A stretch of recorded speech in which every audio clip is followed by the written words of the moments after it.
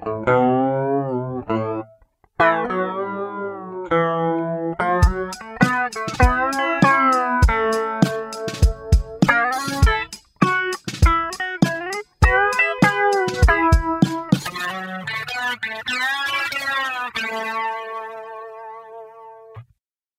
to the Cotton Specialist Corner podcast. I'm Steve Brown, Extension Agronomist at Auburn University. With me today are Brian Paralisi of Mississippi State and Matt Foster of LSU.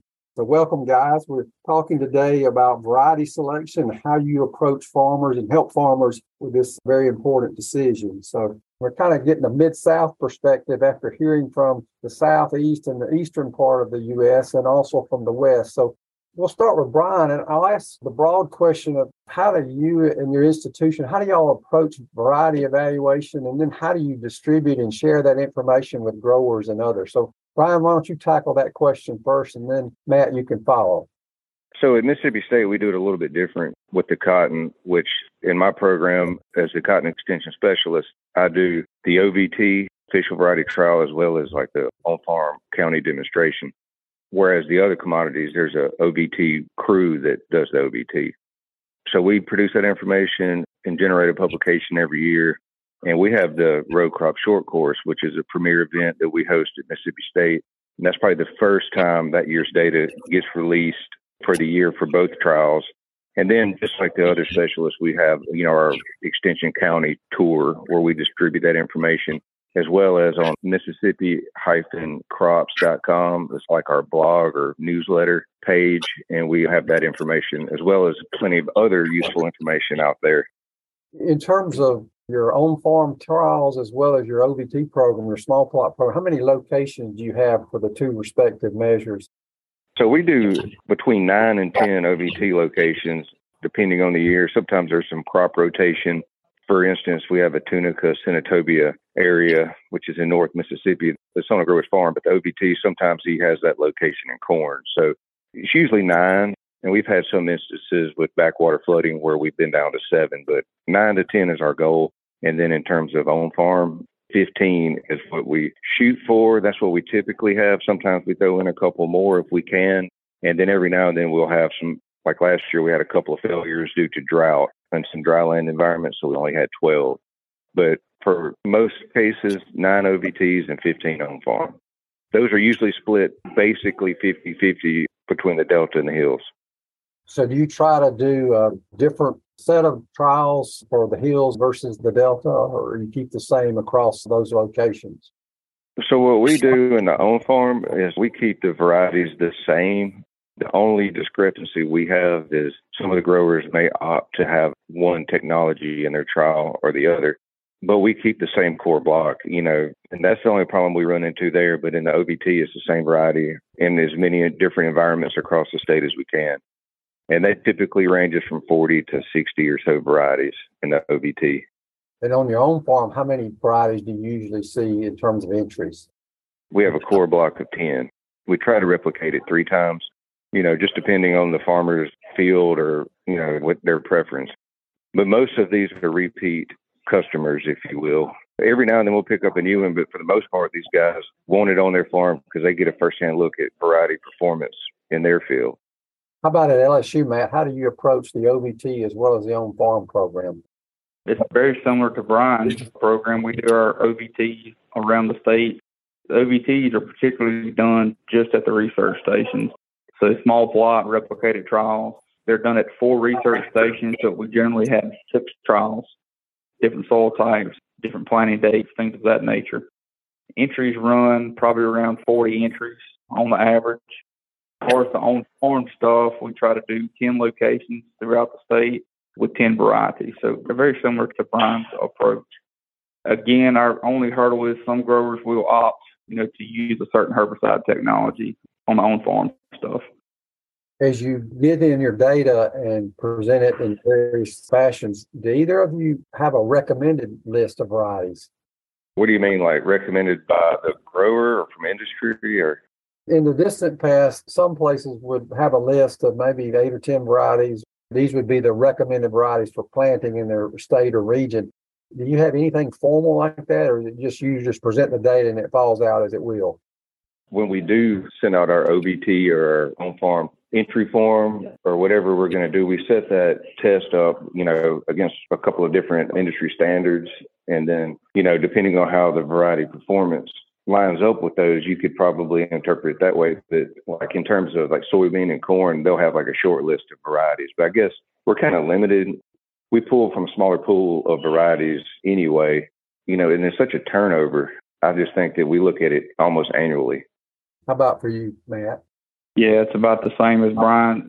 I had one question for Brian. Do you pick your varieties in the OVTs, or do you strictly rely on the companies to choose those varieties? I send out an entry to the company, and then it's, got an entry fee, and they can put in as many as they want, within reason. So I don't pick. They just tell me what they want, this many for this price, and then we go from there. Now, our own farm, we kind of work it almost like a capitalist type thing. So there's a certain number of slots available for the market relative to the market share of, roughly what's being planted in the state. So if they get a certain number of entries, they get to put what they want to put in there. Yeah, that's very similar to how we do it. They get to pick and choose how many. We don't limit, how many they can enter in the OVTs, but we do limit the amount they can enter in the on-farm stuff, 2 varieties per company. And we want those to be, more popular, standard varieties. We want something that's tried and true in the on-farm stuff. And going back to like data dissemination, we do the same thing. As soon as I get the data out, I send it to county agents, crop consultants, and to growers, and we post it on the website, presented at grower meetings, and we do an annual publication that's on the website, and it's printed each year. Like most universities, you're doing small plots as well as large-scale on-farm trials. Philosophically, how do you think about those two, and how do you think your grower clientele thinks about those two different types of trials, small plot versus on-farm? Go ahead, Brian. What do you think? I would say our growers really rely on the on-farm a little heavier than they do on the OVT. Not to discredit the OVT, because that's kind of like the step before the variety makes it into the on-farm, if that makes any sense. That's where they get a look at, which one maybe that's experimental that's coming down the pipe, because we have experimentals and commercial varieties in there. We have a 2-year data table in the OVT, kind of just to show in the Delta and Hills, just to kind of see, varieties that are ranking in the top 2 years in a row. And then it starts to get more attention. And then if it makes it to the home farm, then it's usually, a very viable candidate for planting on their farm. Not to say that they don't make these selections out of the OVT. I think some people do. But, I think it's just 2 schools of thought in terms of, when you're selecting varieties.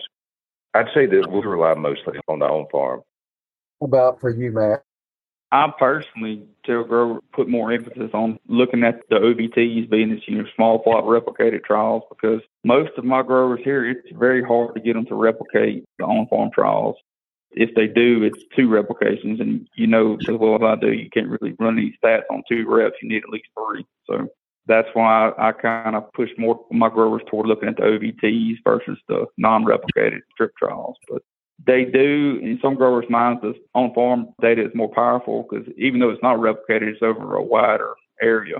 You'll get them to look at both, but I suggest they look at the OVTs first and then use the on-farm data to supplement the data from the OVTs.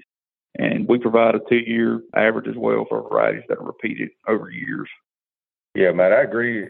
I think the best approach is the more data you can look at, the better informed decision you can make. But I think more than the difference in the 2 trials is to look at the environments in which they're in. So if you see a variety that does well in the OVT and the on-farm, and it happens to be in an environment similar to yours or region, irrigation practice, then you get to check 2 or 3 boxes, instead of just one. Mm-hmm.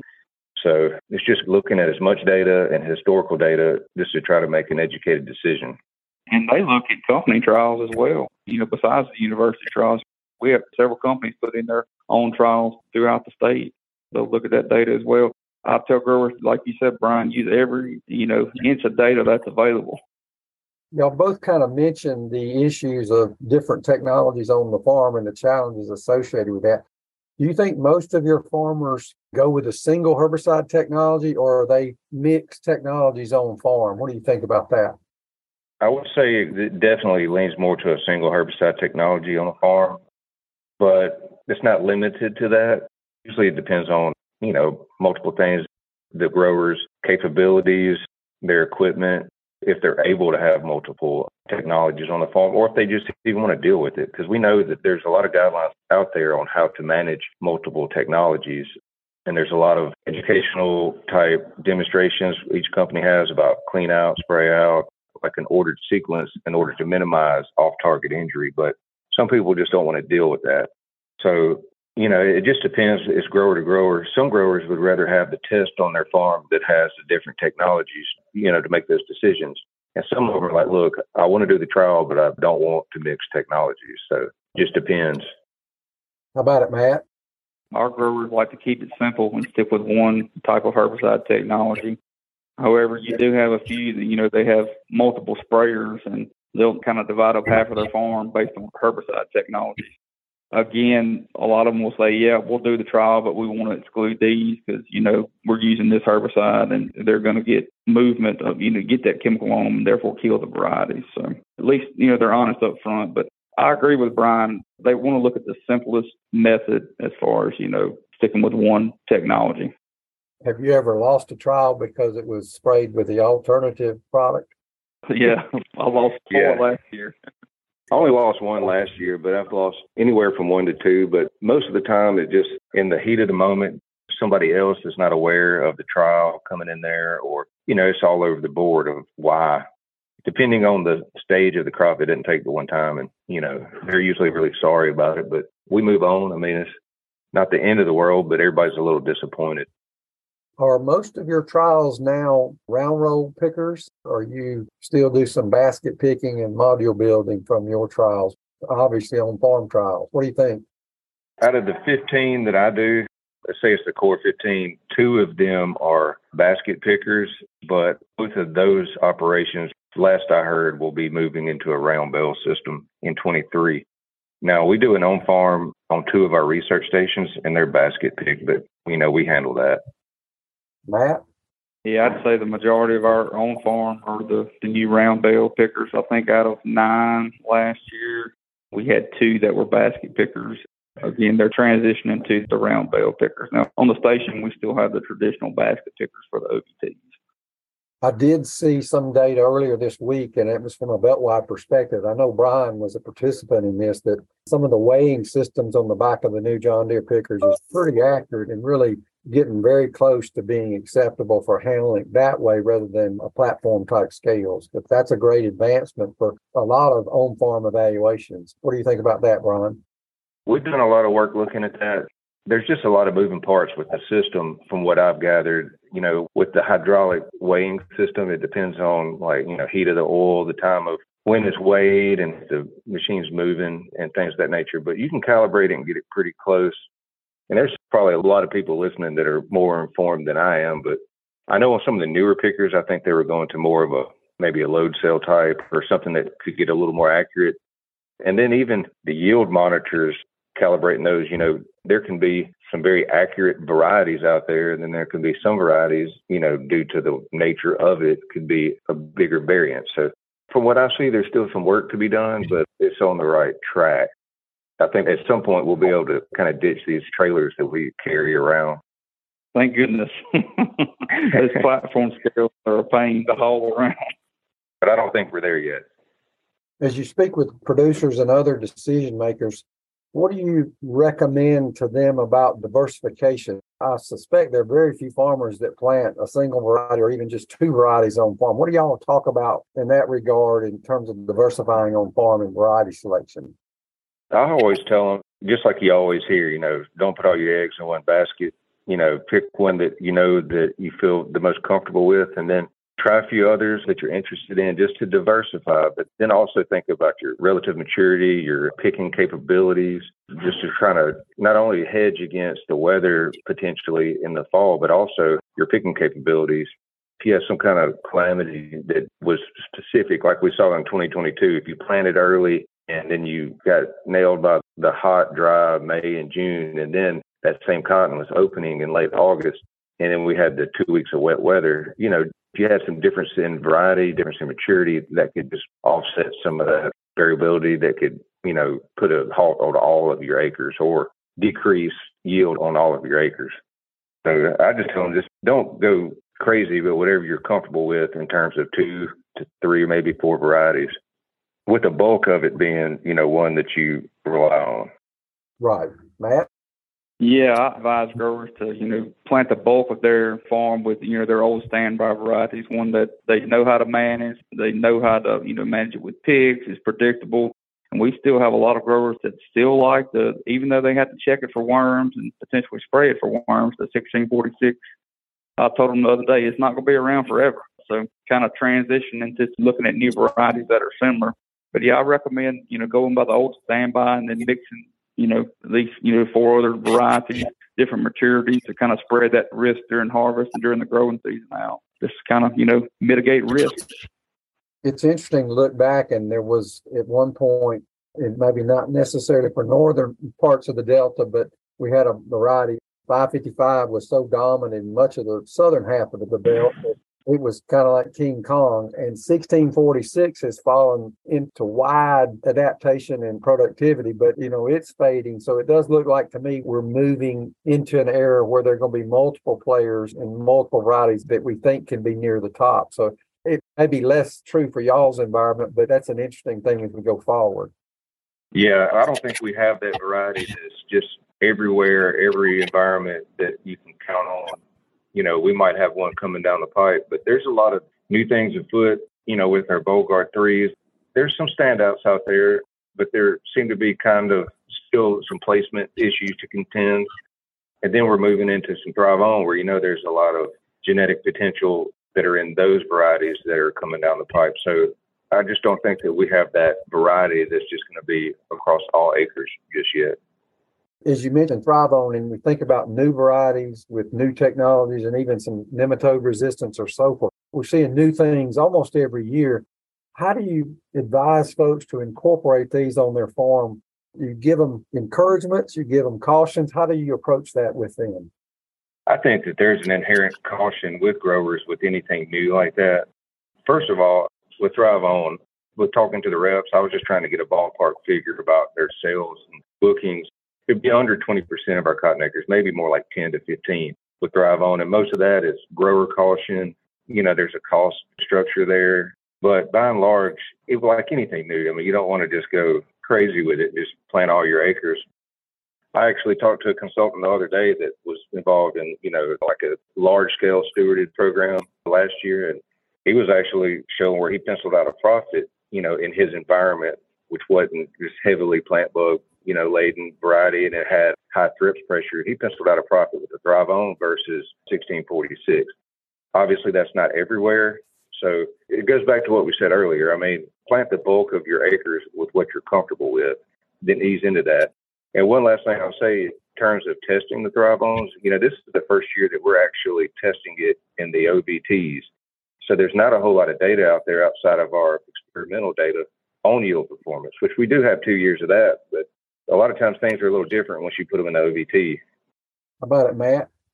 Yeah, I advise them about the same, just like buying a completely redesigned pickup truck with a new engine, new all bells and whistles. I would, let it be out there in the real world scenarios for a couple of years before you make that purchase. And I think the same way about new cotton technology. Just kind of ease into it. Like Brian said, this is our first year. We're going to have it in the OVTs as well at LSU. I've talked with several consultants and farmers that had it on their farm. And like Brian said, the data is kind of limited. We've had it in our experimental trials, but just kind of ease into it. Don't just go crazy with it. Okay. Any final thoughts you want to discuss or add in terms of variety selection? I don't really have anything extra. If anybody has any questions, they can feel free to call. Just had a question for you guys. I know it's probably been the biggest question I've gotten this year. And I guess it's just probably related to the market. And it's just, I know most people are going to see a decrease in acres, but do y'all have a handle on y'all's respective states on where your acres you think they'll be?